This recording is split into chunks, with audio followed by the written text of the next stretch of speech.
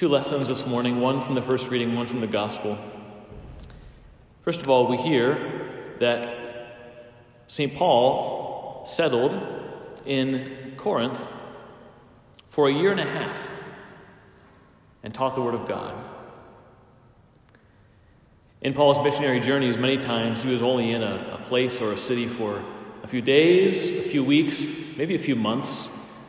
But here he settles down for a year and a half.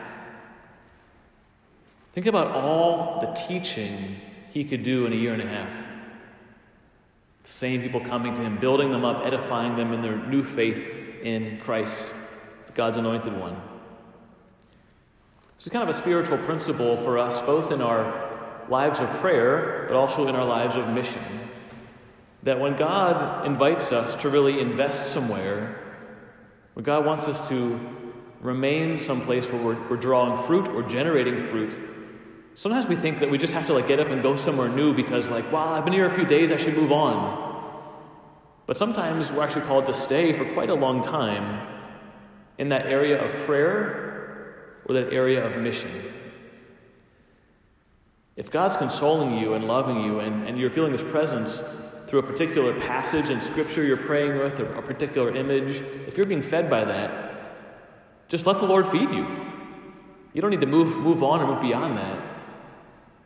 If you're involved in some kind of mission, whether it's in your state of life or in the parish here, or some kind of outreach, if things are going really beautifully and you are feeding others and you sense the Lord there, sometimes we think, I've got to do something different because I've been here for a little while. Well, why? If the Lord's using you and inviting you to just release that energy of the Holy Spirit, maybe there's no reason to move somewhere else. Maybe you're meant to stay there for a while, just like St. Paul stayed with the Corinthians for quite a long time until he knew it was time to move on.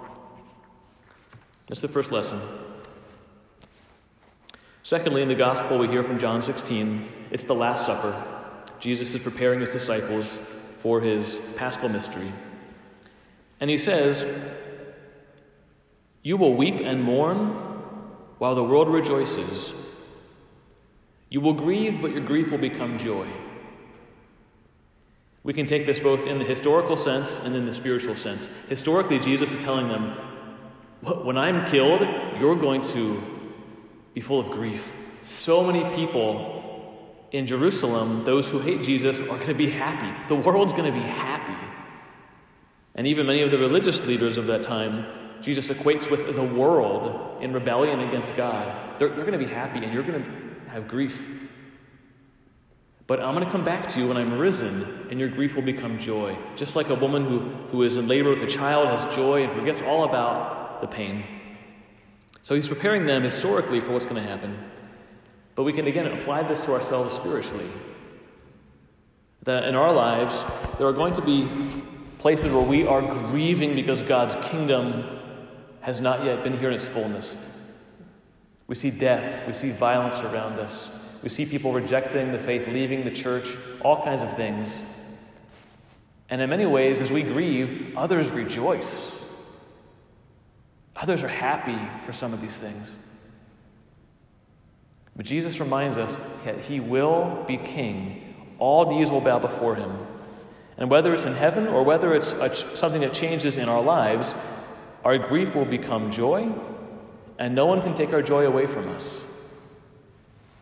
And so we beg and we plead for the Lord Jesus to come into all these situations in the world,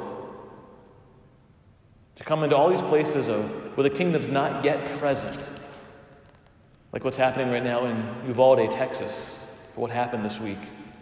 This place where death reigned, this hour of darkness reigned. We beg and we implore the Lord to come and to bring his mercy and goodness and healing.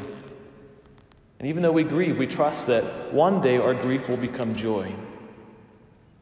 And at the very least, in heaven, we will have that total joy when God's kingdom is all in all. So as we celebrate the Ascension this weekend and we celebrate the coming of the Spirit at Pentecost, let's keep this in mind. That even though we grieve now in many different ways, as we turn to Christ who is risen, he will turn our grief into joy.